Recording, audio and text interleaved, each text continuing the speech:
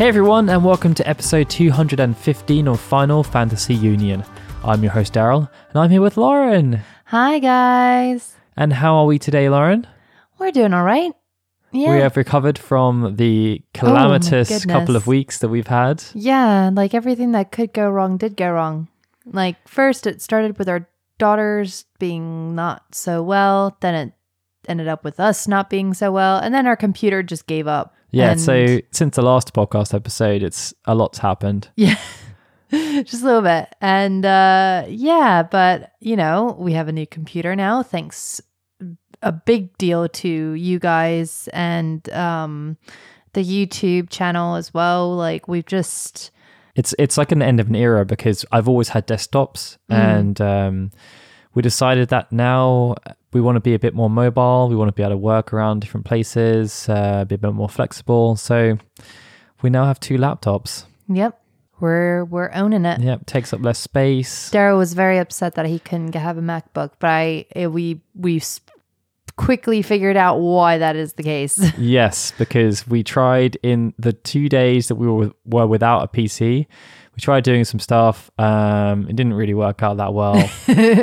It was quite irritating, I would say. I mean, like, because people don't make a lot of like really popular programs are available for Mac, but if a program is not in that popular realm, it just doesn't exist for Mac. And it's quite frustrating. Yeah. And also, Lauren was trying to use Parallels because like our video editing software, for example, is not Mac available. Yeah. We're still using Vegas, and Lauren's is going on a course. We said about it in our YouTube update, but Lauren is going on a course to learn Premiere Pro very soon. But until that happens, we're stuck using Windows to edit. And using Parallels to do that, not so fun. Yeah. Not so fun. No, not great. But yeah, so we have a nice little Predator, and he is beastly. Yes, and I turned it off, but he did make roaring sounds when you turned it on. It was quite aggressive. Yeah. And yeah, so we actually also got the flu in the last 2 weeks, not the coronavirus. Just to clarify, just a normal flu. Yes. And so we might be a bit sniffly throughout the episode. We're going to try our best to moderate the sniffles, though. I think we're going to do okay. But we're very much on the mend now. Everything's stabilizing, and we want to talk about the Final Fantasy VII Remake. Yeah. Because there's another load of stuff that's been released around it, and I think it's going to be quite interesting to discuss. So that's our main focus today, 7 Remake update. We've got a couple of questions as well. But before we get onto that, it's time to do our Patreon shoutouts. I'm going to kick things off with Guide Seeker, Chris Morales, Michael Graham, Barry Norton at Nortron 0, Thorin Bullen at Massacre 23, Tori Patrick, Fayez Bilal, Lewis James, Zach Duranto, Rachel Casterton at Erpian Ray, Zelda Clone at Apes Type Novels, Darren Matthews at Doomster 73, Joseph Robertson at Pokemon Trainer J, Alex and Rachel Troutman at Akira Name Jin, Billy Jackson at _Billy Jackson, Miles Ribbons, David Calro, Chris Pope at Dr. Pop 181, Janek Naud at Janek Naud, Freya Stella, Flip Sadness, Tom Hughes at Tom_Hughes 22, Yam Potato, Noah Luttrell, and we have a new Patreon supporter this episode, Ryzen. Welcome, Ryzen, and Welcome. thank you, everyone. Thank you. Okay, so Final Fantasy VII Remake update for this episode. There's quite a few things, actually. The first is that they released the opening movie full version. Maybe this is going along with the theme of the last episode where they just were getting fed up with the leaks, because obviously there was that PSN demo leak. They did show off a chunk of the opening movie, and we talked about it before. You got to see the amazing transition between the train and the gameplay sequence. But they just released the whole thing on YouTube and social media. It's just over 5 minutes long, I think, and it's actually really good. Yeah, I think it's a nice update. I really enjoy what I saw. I enjoy the graphics. I enjoy the music. Like, there's not really that much that's bad about it. Yeah, and I think the main thing as well is that obviously with the leak that they did before, it was very much kind of a replica of the original sequence, just with some bolstered up graphics. The actual opening movie, though, has a big chunk before what we saw in the original game. So it expands a little bit, and I think the reason they've done that is because the opening the opening of the opening is there to give a bit more life to Midgar. Like it's not like the typical introduction, and most of what we get to see in Midgar within Final Fantasy VII is quite dark and dingy. Whereas they actually put some stuff at the beginning to have it a bit more light, friendly. You get people doing construction work. Like it's just people like kids riding their bikes. We got to see people playing on the slide. That's obviously quite famous outside the Wall Market. Yeah, little cat. And big cat. Yeah, so like I think they tried to do it to add a bit more personality to Midgar, make it feel more lived in. And I think it worked well. Like the music was interesting as well because it was like kind of combination of the opening bombing mission, but also Sephiroth's theme being introduced into it as well. Yeah, which is really weird, isn't it? The fact that they of all the themes they could introduce, that they introduced that one. I guess it's like it's kind of annoying in some ways because it's like this is going to be a really weird comparison, but to anyone who's watching Star Trek Picard at the moment, I was watching the Red Letter Media review of the first episode, and it was I kind of felt like I agreed with them in the sense that they just latched onto things that people know about TNG, and they were like, we've got to have that in the episode. And it feels like with the 7 remake, they're kind of doing that a bit as well. Like, what do people know about Final Fantasy 7? Okay, they know Cloud, they know Sephiroth, they know One-Winged Angel. Like, what else can we put in there? So, like, first thing you're going to hear is a bit of One-Winged Angel in the opening score, which I guess like it's a nice nostalgic thing. But even people who haven't played the game probably know One-Winged Angel. They've probably heard it from different concerts they've been to or what have you. So I guess it's to help them feel a bit more grounded as well. Mm-hmm. Yeah, I mean, like they could have done something else. They could have done like the main theme. I think that would have been interesting. It just seemed a bit out of place, the fact that it was like so dark. Yeah. And like, because I feel like when I watched the original opening of Final Fantasy VII, like it was sort of, I don't know if it wasn't soft, obviously. It wasn't like happy and cheery, but it felt a bit more hopeful with the introduction of Aerith. And this, it just felt a bit like the tones were too different. Yeah, because it starts off quite friendly, and then obviously the Aerith introduction into it, they've changed a bit. So she's kind of looking down the alleyway now and is scared. You get the Sephiroth overture at that point. So it's obviously kind of foreboding. Mm-hmm. Which I guess is going to be the introduction of the Fate people. Yeah, the Watchers of Fate. Yeah. Which we still don't really know anything about. No, they're just kind of Dementors. Yeah, pretty much. Dementors. But yeah, so there's that. Good job, Lauren. Yeah. I guess the other thing we could talk about though is the soundtrack, because now there's been a much bigger compilation of stuff. I think the vinyl has been released, which had quite a few tracks on it. And I guess off the back of our conversation that we had last episode, where I don't say I was like ragging on Hamazu and Suzuki. I think maybe it was just I talked about it a bit more in the Discord afterwards. I think it's just because I know what Hamazu is capable of, and I think in the more recent versions of the Final Fantasy, the more recent soundtracks, I don't really feel as though he's always given his best offering. Like it's kind of like there's some really good and some really bad. So I was just curious to see what he's going to deliver for this soundtrack. And I think, yeah, like so they've had like the full version of Tifa's theme, the full version of the main theme. There is an amazing electro version of the boss theme, which is going to play during the squat challenge. I think the main theme, there's parts of it that I think sound really good. As a new piece, they've changed the structure quite a lot compared to the original. And I think the original worked really well because it was that overworld theme. There is no overworld theme necessary in the 7 remake because there is no overworld.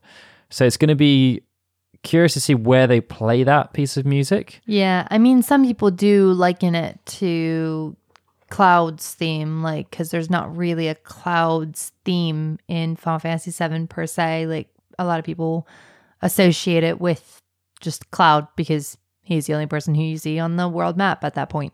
But yeah, it sounds a lot, to me, it sounds a lot softer in a way. Like it doesn't have the bite that the original had, where it just, I don't know. There was just something about the way that in the original opening, in the original overworld theme, it had the really clear passages that it went through, and there was like the kind of upbeat parts, and there was the melancholic parts. And maybe it was just how the levels went as well, like as far as the volume and stuff. Like it just seemed to hit a lot more in certain areas. Yeah. And then like when I compare this to the reunion version, like to me it just doesn't quite match that version of. But as we said, like we don't know where it's going to play, exactly. And it may work really well in the game in terms of where they use it. It's still a fantastic theme. I'm just comparing it to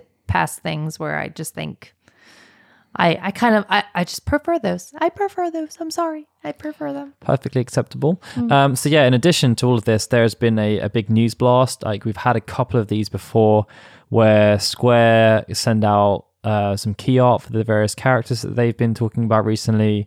And then in addition to that, they reveal a load of information. So this time the key art was related to Red 13. We had some for Hojo as well. But in addition to that, they talked a lot more about Tifa. So they talked about her moveset. So Cloud is going to have his thing where you can change between like the heavy attacks and the normal attacks. And it's kind of like a switch. Whereas Tifa's triangle stuff is apparently when you complete a combo, you can press triangle, and if you time it right, she'll perform a move. They had a couple of different moves, like an uppercut, which launches enemies into the air. They had one where she kind of, if she's in the air, then she can do something called rise and fall, which is where she'll come down. They also talked about some of her, well, they just revealed the names of some of her ATB abilities. They didn't say what was particularly special about them, but there's one called True Strike, which I'm guessing targets a specific part of the enemy and deals a critical attack. Dive kick as well, which was one where she's diving and kicking. Pretty self-explanatory, that one. In addition to that, they also talked a bit about some of the new materia. So we've obviously known there's going to be a cure materia. So they talked about how that can relate to cure, cure, and regen. But then they had one called Deadly Dodge, which I think it's interesting that they're going for less conventional names, because typically materia is like one short name. And maybe that's because of restrictions they had back then. I don't know. Enemy skill is two, but most of them were generally one word. And yeah, Deadly Dodge is kind of what it says on the tin. If you are able to evade an enemy with the correct time window, I guess, then you'll be able to perform a powerful strike afterwards if you've got the materia equipped. Yeah, it will be interesting to see how this all pans out. I imagine it would be just similar to like Kingdom Hearts, really, like how you have the things all equipped or not.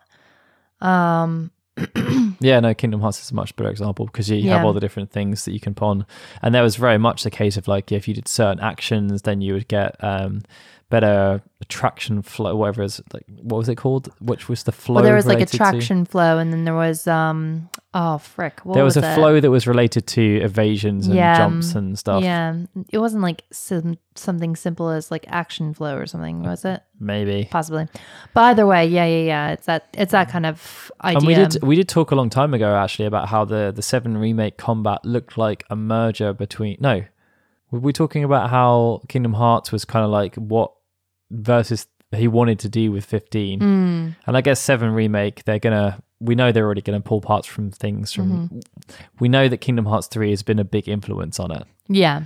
So it would make sense for them to pull over different mechanics as well, like, because that was an element of Kingdom Hearts that worked particularly well. Like the gameplay, I don't really think too many people had any complaints about it. No, I've always enjoyed the Kingdom Hearts gameplay, pretty much. So yeah. So in addition to that, now we already know there's a new NPC called Roche or Roach. I don't really know. I think it's Roche. Roche. But it could easily be Roach. We don't know. Well, we probably do know. I just haven't looked it up properly. But yeah, we now know there's going to be another NPC they've talked about, another named NPC called Chadley. That's not that easy to say. No. Chadley. But it's also just like Chadley. So Chadley is apparently a 15-year-old research trainee who is Hojo's assistant, like works for Hojo in some shape or form. But he just likes to hang around the slums. And it kind of feeds in. So there's two parts here. So one is that Chadley is part of his stuff that he's doing for Hojo is to research. He's a research trainee. And he's really interested in materia and enemies. So the assess materia, which is basically scan, Libra, he's going to have you use that when you're fighting things. And it's like the normal like Monster Hunter kind of quest line they have it, like the Monster Arena from 10. Yeah. Where you've got to basically like scan a certain number of enemies and kill them, and then once you've done that, then he'll reward you with certain materia because he likes to develop materia in his spare time. So one of the quests we saw in the screenshots they released says, basically I think it was the first quest you can do, which may be the same in the main game, not too sure, but basically if you complete it, then you get the auto cure materia, which is obviously a more advanced version of the cure materia. But yeah, like there's a full quest line for him. And once you complete it, then he'll sell materia to you as well as developing like exclusive stuff that you can't get elsewhere. Kind of just looks out of place though. Like his design, I don't know. He kind of looks like Denzel, if I'm honest. honest. It's like a mixture of Denzel and Hope. Yeah. It will be nice though, because I don't know that there was as much of a Monster Hunter type of mechanic in Final Fantasy VII. I don't remember. No, there wasn't at all. So it's a nice addition. I think it will be a nice addition. It's just whether or not they learnt, because obviously Final Fantasy 15's fetch quests and stuff was so boring and tedious. Yeah, and I feel as though like but Final Fantasy X's wasn't. I found Final Fantasy X's to be nice. It depends though, because when you were doing 10, it was end game. This is not going to be end game. That's this is true. going to be like as you're going through the experience building out. So, and like it really depends on how they build out the zones as well. Yeah. Like in terms of, because I don't know, it's Midgar, so they could implement some kind of fast travel mechanic using the train system. Maybe. I really hope so. That would be great. But I don't know how everything's going to be interconnected. And also, like, go back to his design. Like, he's this like really small, weedy guy with blonde hair and like a bright white shirt, massive satchel bag.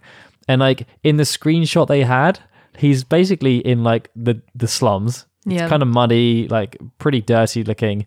And like there's loads of burly guys around him holding machine guns.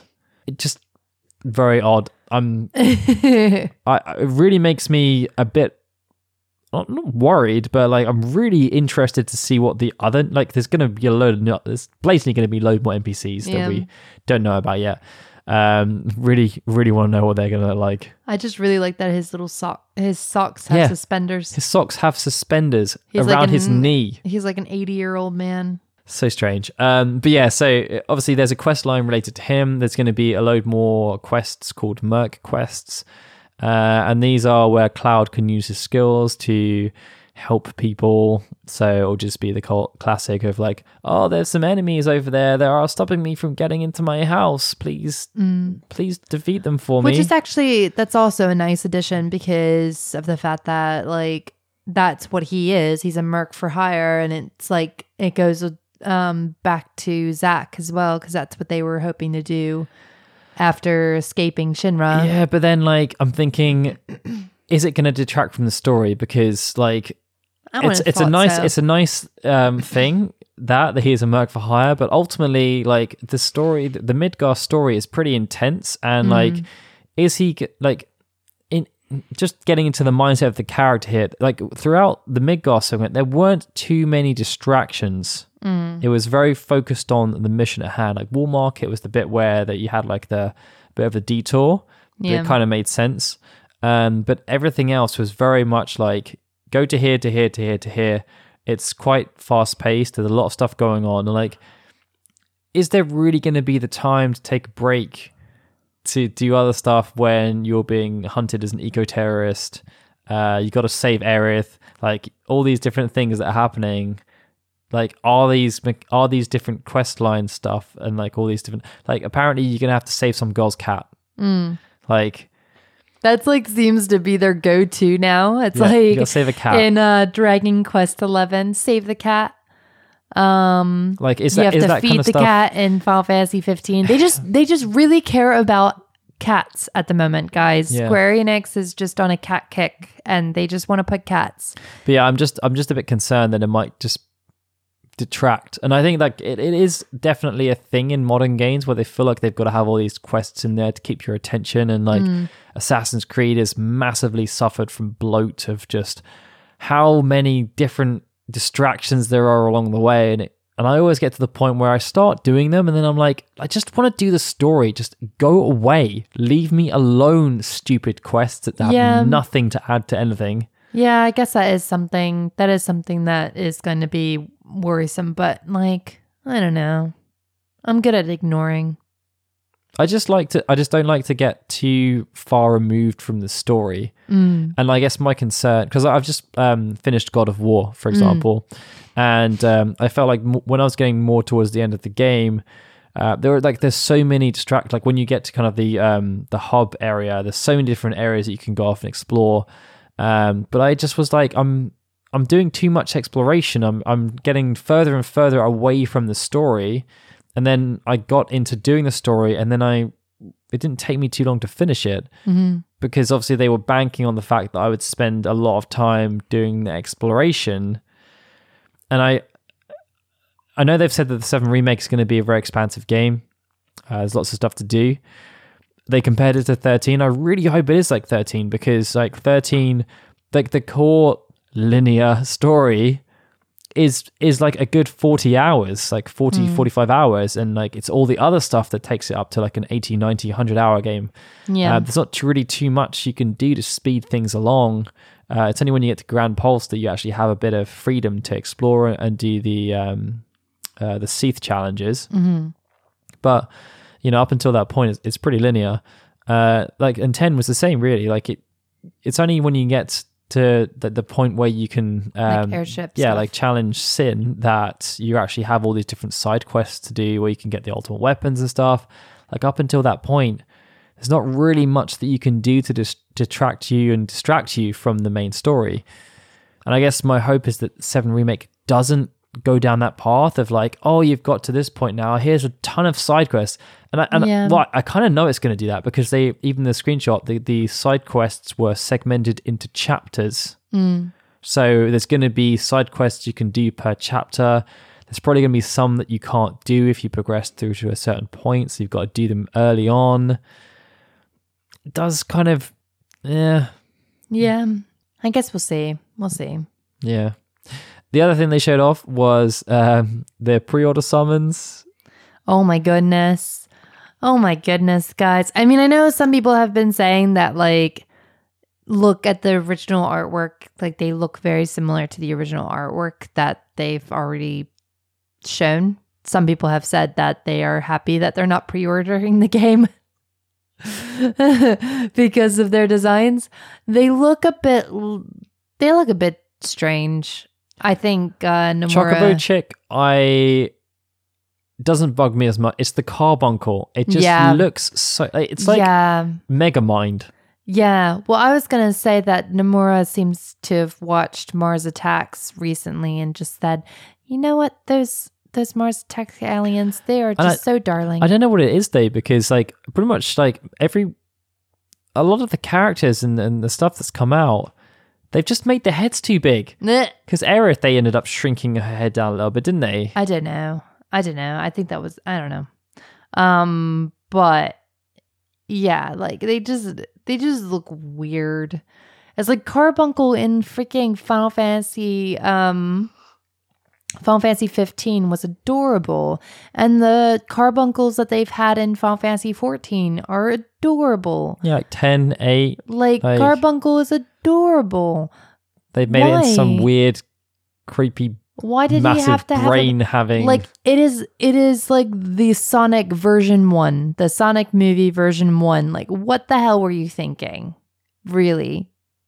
You should be ashamed of yourself and your weird character animal design failures. Nah. But it looks wrong. Look, the good thing is that it's a pre-order bonus. Yeah, so we don't have to have it. Yeah. And I think it's a pre-order bonus from one thing. Like, I think it's digital only or something. So yeah, there's a good chance that most people will never see it. Yeah. Some people have compared the Chocobo, though, to Howard the Duck, if you remember that classic film. Yeah, look that one up. Best love scene in entire cinema history. But, yeah, no, it just looks weird. At least they kept the cactuars looking nice. So, yeah, like, unfortunately, like, while the existing character redesigns have like been really well received for the most part, the new character designs not so much. Like, because even Roche, where his name is, like, he doesn't really look like a Final Fantasy VII character. Yeah, he's a Turkleton. He's not, he's a soldier. Soldierton. And then, yeah, so outside of this massive news blast, the only other thing is that the timed exclusivity that we've talked about, I think a couple of episodes ago, has now been extended because obviously the game was delayed. So that's now going to be expiring on the 10th of April 2021, which is exactly 1 year after. And they've still kept the wording that it's no longer a PlayStation 4 exclusive. So it's... Yeah, I mean, like Matsuda has already confirmed that it's being produced for next generation consoles anyway. So in a year's time, basically, it's going to come out on the PlayStation 5 and potentially the Xbox Series X and potentially the PC. Yeah. So, I mean, that's kind of duh, you know? I wonder what extra stuff they're going to put in it, though. Because they haven't spoken, to my mind, at all about downloadable content. And I know Nomura's not necessarily the biggest fan of DLC. Kitase is also not the biggest fan of DLC after the massive bollocking they got over 13.2. So yeah, it's going to be interesting to see if there is going to be any downloadable content for the 7 Remake. I don't really know what they could do though, because like everyone knows the story already. So if they put story content as DLC, that's just going to surely piss everyone off. Yeah. Maybe different outfits. Yeah, like cosmetic stuff I can see them doing. Like certain summons like they already are kind of doing. Yeah. Different weapons that they could do. Different like designs for the bike. I don't know. Yeah, like cosmetic stuff, because Lightning Returns, they went the safe route and they gave loads of different outfits for Lightning to wear. I think that's the safest route for them to go down. It would be cool if they did something like online a bit, like the battle arena, but there's nowhere to really put a battle arena now. Because there's no gold saucer in this one. Yeah, and gold saucer will probably be in the next one, maybe. But yeah, I don't really know. Because that's the other thing as well. What are they going to do? Like, what can they do with DLC if they know that they have to do a part 2, which, you know, that's going to be the stuff that people are really interested in. Yeah, and I think the other thing that's really curious is obviously Kitase has spoken in the past numerous times about how they want to expand the universe of the 7 Remake with other experiences. So, like, what kind of stuff are they going to put in the mobile game that is inevitably going to release? Lots of stuff still unknown about what's going to happen. Into the unknown. Yeah, so thanks for that. Sorry, I've been listening to the Frozen 2 soundtrack. Some things never change. Good job, Daddies. Thank you. This will all make sense when we are older. Yeah, as well. It will do. Yeah. In 10 years' time, we'll know exactly what's happened with the 7 remake, and hopefully it will be finished by then. And hopefully I won't be lost in the woods.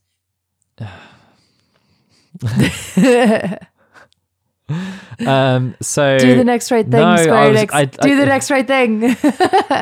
I'll stop. I'm sorry. Frozen 2 podcast. Great. Yep, done. So yeah, we got some questions now. The first one is from Hugathy. And I guess based on some of the conversations we've been having recently and we've had in the past about different staff members, he wanted to know if you could bring back one former staff member to work on the series again, who would it be and what would you want to see them work on? It's kind of hard to say though, since so many of them are being brought back as freelance. Yeah, and I guess like I think it's really easy to look back with nostalgia and say, because like the obvious answer would be Sakaguchi. But then you have to remember that really towards the end of his career at Square, Sakaguchi was not the same person that built out like the franchise in the earlier days. He allowed a lot of things to take place that, you know, I mean, I don't know if it was really his decision to have Matsuno work on a numbered series game, or if he'd kind of already checked out at that point because he was too focused on working on the Spirits Within. And like in a way, I guess he's kind of like Kojima. Sakaguchi became more interested in making movies than he did games towards the end, and he tried to make a movie and it flopped. So. Like I'd say Final Fantasy 9 was the last game that he really had a lot of input in. Like 10, he didn't, from what I remember off the top of my head, he didn't really have too much involvement with. Final Fantasy 11, he basically told them like the vision about what he wanted the game to be and then just let them get on with it. And 12, like he's in there as special thanks. I mean, even like as far back as 7, like, you know, he had a proposal for what he wanted the game to be with like Detective Joe and stuff. And they were just kind of like, yeah, nah, that's fine. But he also did push them. Like, so he was the one that basically forced them to like adopt the new graphical technology. He made them use all the cutscenes. Yeah. And he was still part of it because he came up with like the word materia. Yeah. Still a part of it. Yeah. Like he let them have more control, but ultimately like he was still... He was an executive producer, right? So at that point he was like 6, 7, 8. He was there. I guess he was the one who said about like he wanted it to be about death, wasn't he? Exactly. Yeah. So he did have that.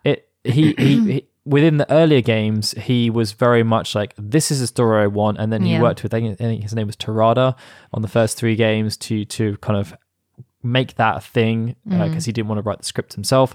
And then once Katase came on board, then he kind of took over the narratives with Sakaguchi working with him. And I think that was the thing, like when Sakaguchi was involved and he was able to have an input in the scenario, but not necessarily write the scenario himself, those games generally seem to do a bit better story-wise, because I don't think he had very much involvement with 8, for example, and that's one of the ones that people pull out as having one of the weaker storylines, I think, from the more modern ones. But I don't know how much involvement he had with 10. No. 9, obviously, he did have a massive involvement in with because it was with Ito. But yeah, like 12, I don't know how much involvement he had, but I think he was kind of just checked out at that point. So I guess it would be like if you could get Sakaguchi back when he was still in the same mindset that he was from Final Fantasy 1 through 7, and like he somehow got that same fuel back in him that he really wanted to build out the games in that way, then like sure, I would love to have him back because he clearly had a plan, like from the history videos we did on Tactics in 11. Like even when Sakaguchi stepped away, he still had the vision to say Final Fantasy can work with this genre and this genre. And I mean that's the thing, like he's proven himself outside of Square Enix as well. Like I mean you have like Lost Odyssey and stuff. Yeah, but they never did as well. They didn't do as well, but that still doesn't stop them from being really good games.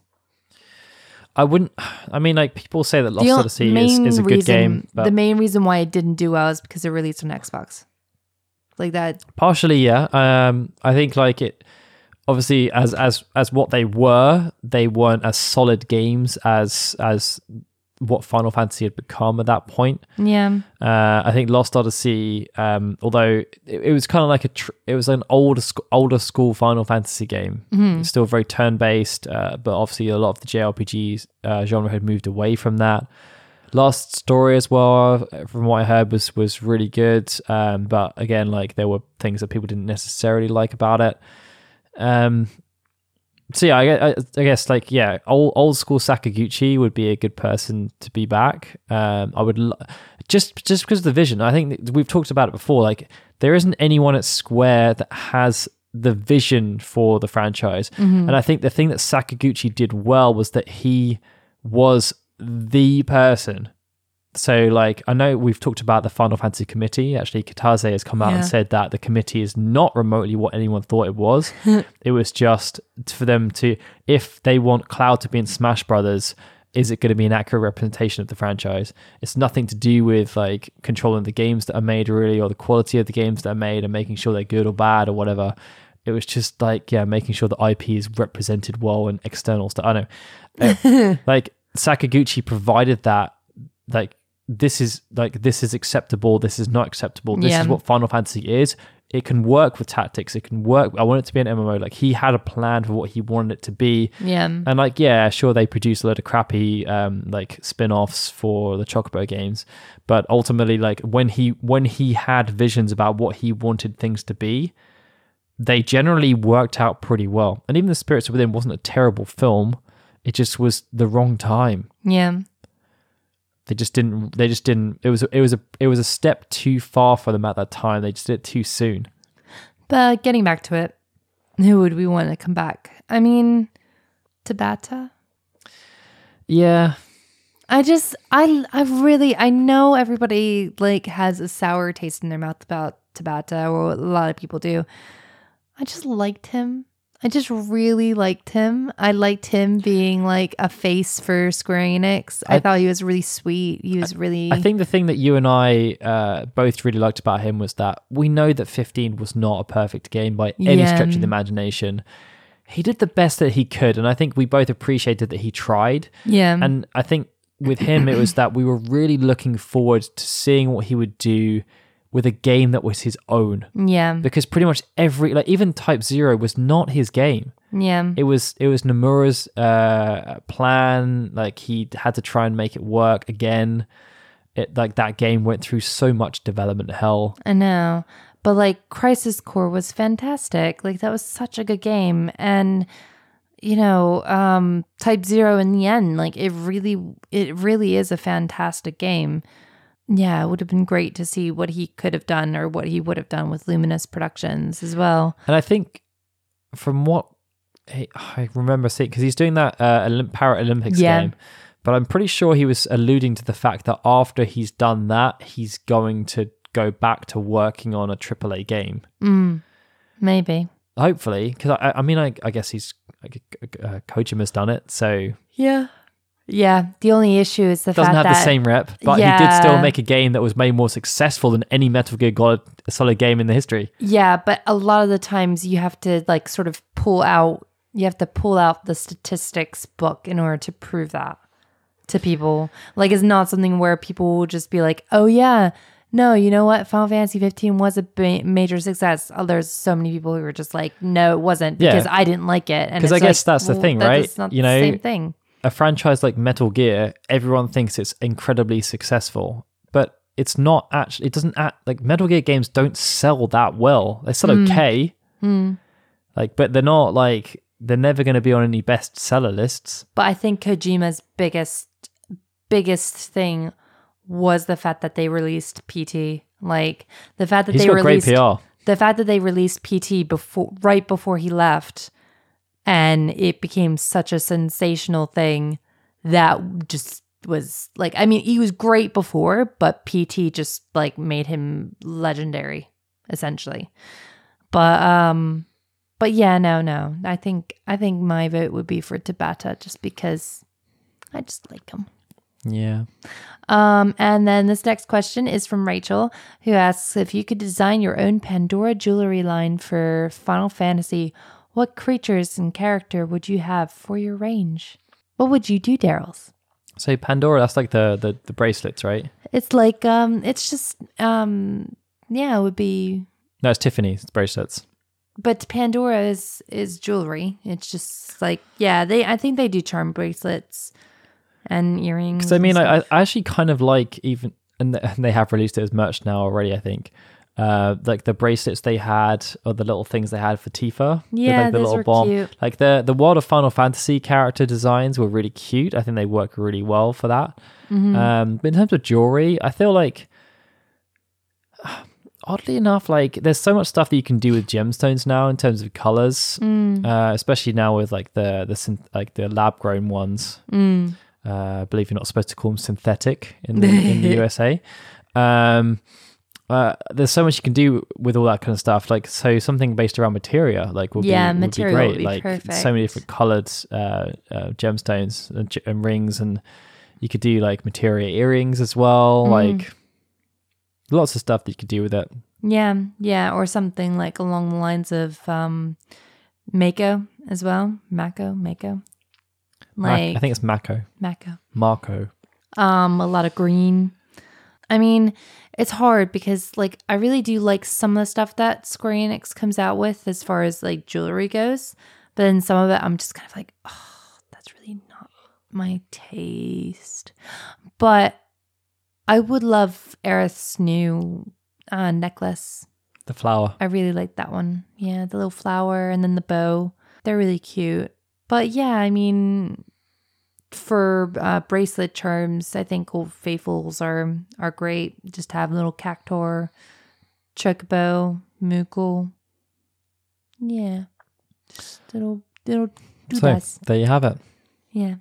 Also, if I could get like a like Tonberry knife that was just like really shiny and like full of gemstones, that would be great. For actual usage in a kitchen? Just for a display. I don't know. I think that would be fun. Kind of weird. Yeah. Okay. Sending that on the note.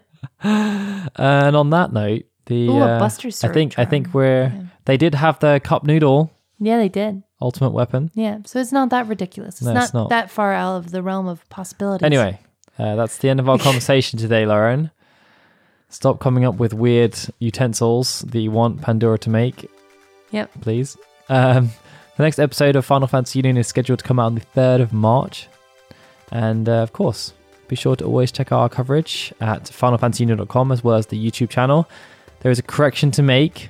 Last episode, I said or alluded to the fact that Brayden likes Brave Exvius. I've been told categorically that Brayden does not like Brave Exvius. So there you go. That's the official word. Brayden covers Brave Exvius, but that's because he is very diligent. If you enjoy the podcast, of course, you can support us at patreon.com/FFKHUnion. And with that, I think it's time for us to say goodbye, Lauren. Bye, everyone. I'm Daryl saying goodbye. This has been a FinalFantasyUnion.com production.